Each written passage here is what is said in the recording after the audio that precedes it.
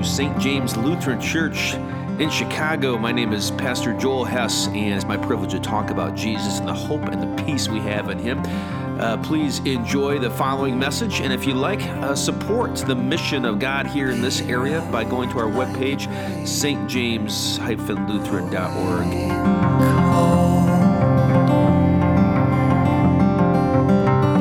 They were astounded at His teaching because He spoke with authority. In the name of the Father, and the Son, and the Holy Spirit. Amen. Please be seated. Today, two coaches are going to use words during halftime to give the halftime speech of their lives, right? And it's amazing. We were talking to little kids earlier today at the first service there, and I asked them, what are they going to be saying? And immediately one of them, I think it was Ashley, said they're going to be telling them the strategy to win the game. And for sure, with words, the coaches are going to convey the strategy to win the game, but a good coach gets paid for more than that. I mean, it's really amazing. These two guys are not great only because, one's great maybe because he cheats. Anyhow, but they're both great because they're great at strategy. But let me tell you, to get to where they are, they're able to use words, plain old words, to change people's lives, to get them to do things and get excited about things that no one else can do. And I promise you, on Super Bowl Sunday, those coaches are going nuts in that locker room halftime, and they are giving a speech of their life, using words. The power of words should be obvious. It's more important than facts, sadly, right? With words, you can just lift a person's day up. You can make them feel like they're the greatest. You can give them hope. You can give them peace. And with your words, you can destroy a person's life. You can make them feel this small. Just using your words. Words are that powerful, aren't they? Sadly, we so often use our words to hurt. And that we do, don't we? Well, Jesus uses His words to heal, to bring peace, and to bring hope. Talk about a halftime speech. Christ's words pump us up every Sunday, don't they? To get back at it.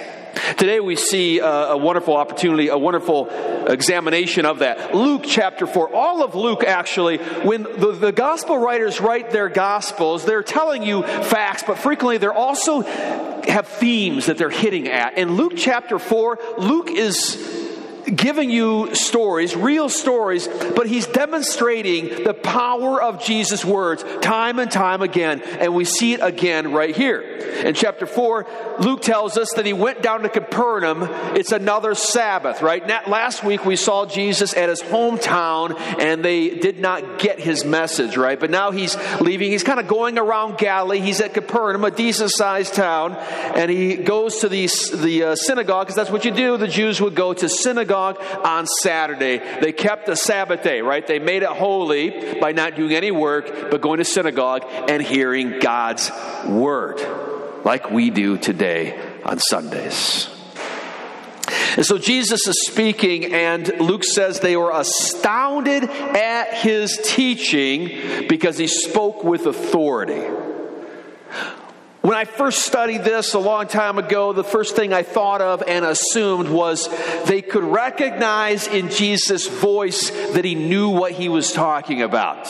As if He was there when He talked about the beginning of creation, as if He was there when Isaiah told the king that God was angry with him. You know what I mean? He spoke with that kind of authority, like He knew what He was talking about, right? Wouldn't you love to hear Jesus preaching instead of me? And sometimes you're wondering, I don't think Hess knows what he's talking about. But Jesus, you could just tell that He knew. And He does. He is, as John tells us, chapter 1, verse 1, He is the Word.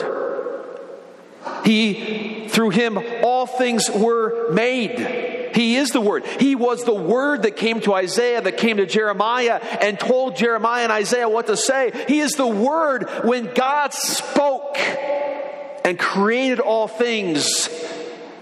He did it using words, didn't he? Through words, God made everything, and the Word was Christ. Through Christ, God made everything. So indeed, when you hear Jesus speak, when those people heard over there in that little hick town in Capernaum, Jesus speaking in their little synagogue, they heard the one who has authored Holy Scriptures, Jesus.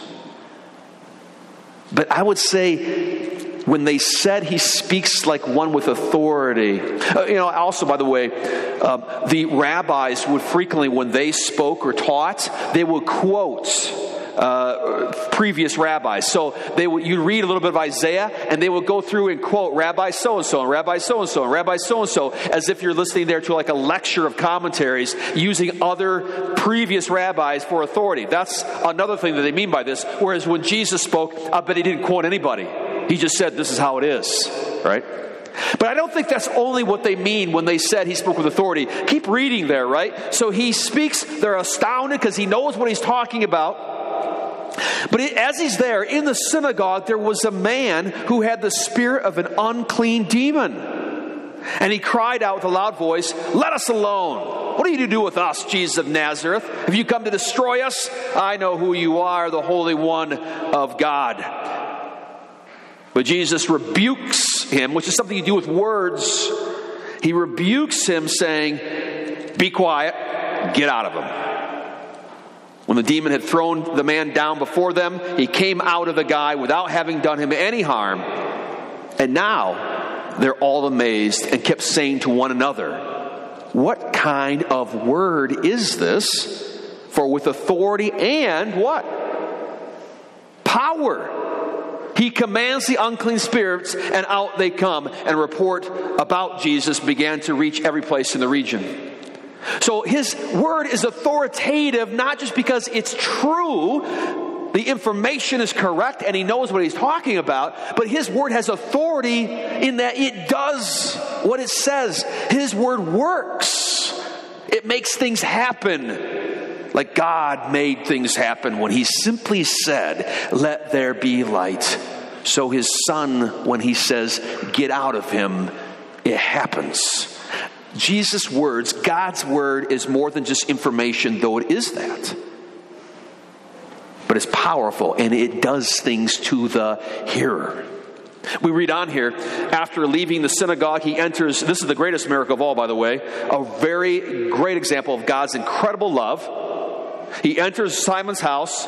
Now Simon's mother-in-law was suffering from a high fever, and they asked Jesus about her.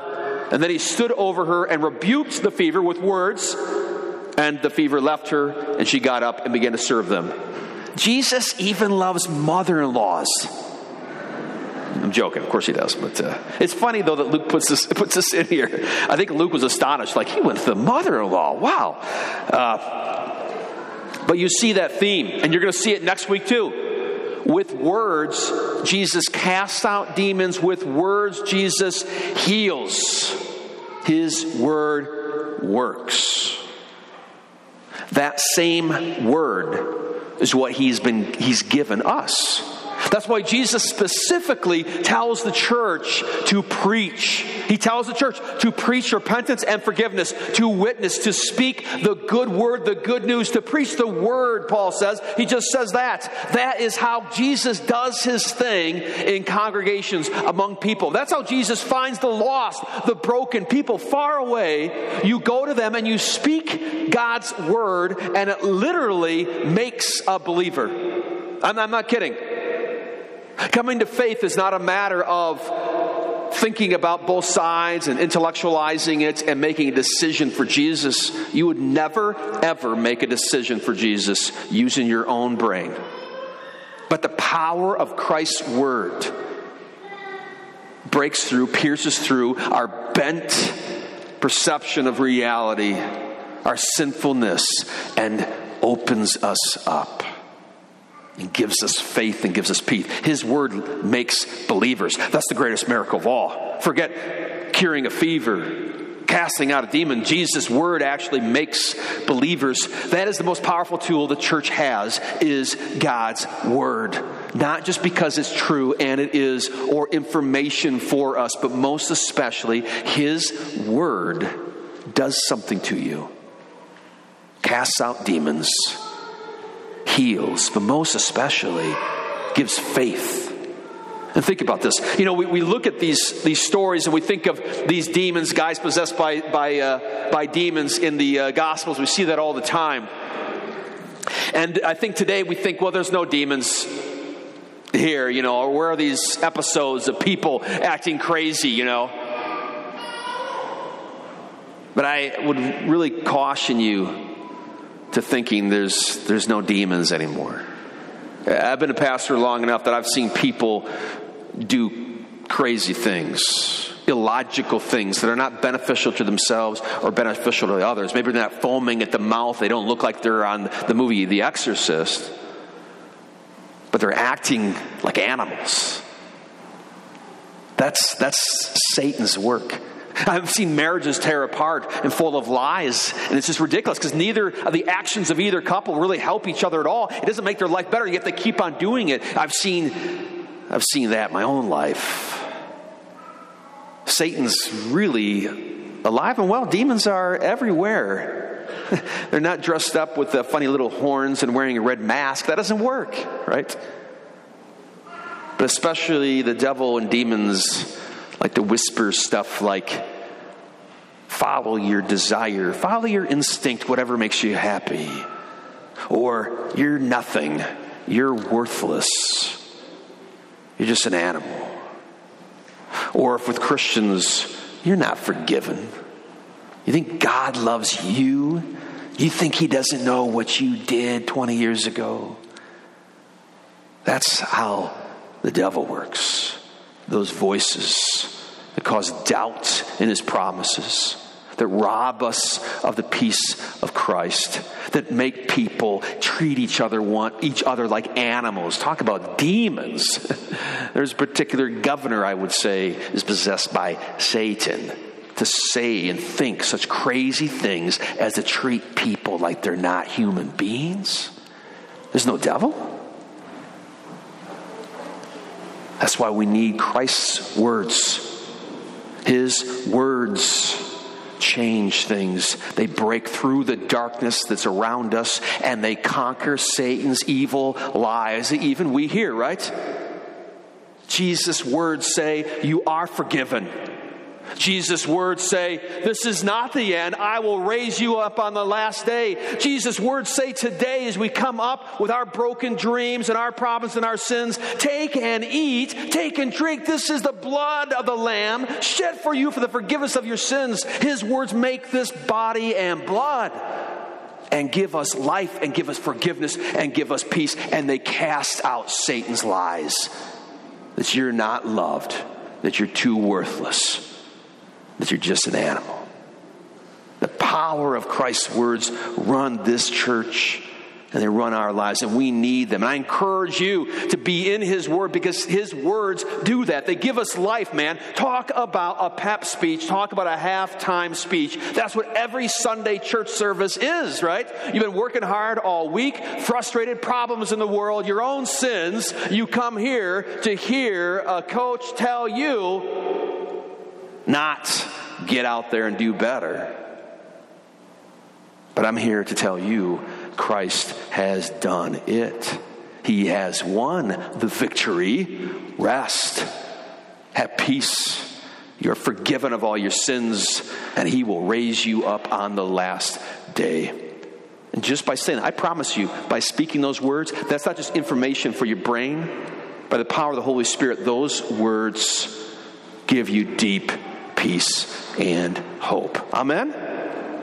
And we need them not just on Sunday, but you get to do this every day because we have the printing press. So you got a Bible that you can have at home and be reading his words and come into Bible study. You can be in his word all the time. I really encourage you to do that because his words give life. They give hope. And they bring us in his reality, which is the only reality. The dead men will walk. The sins are forgiven. And when we doubt, we look at the one who speaks, Jesus. Bill Belichick's going to say some great things. Sean, was it McVay? Is that the other guy? They're going to speak some awesome things, but Christ spoke and he did.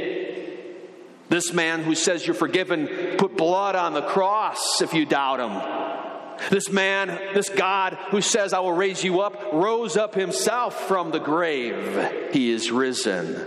You can trust those words. You can hear those words. I encourage you to never get used to just hearing those words. We need those words as often as possible in this crazy world. In Jesus' name, amen.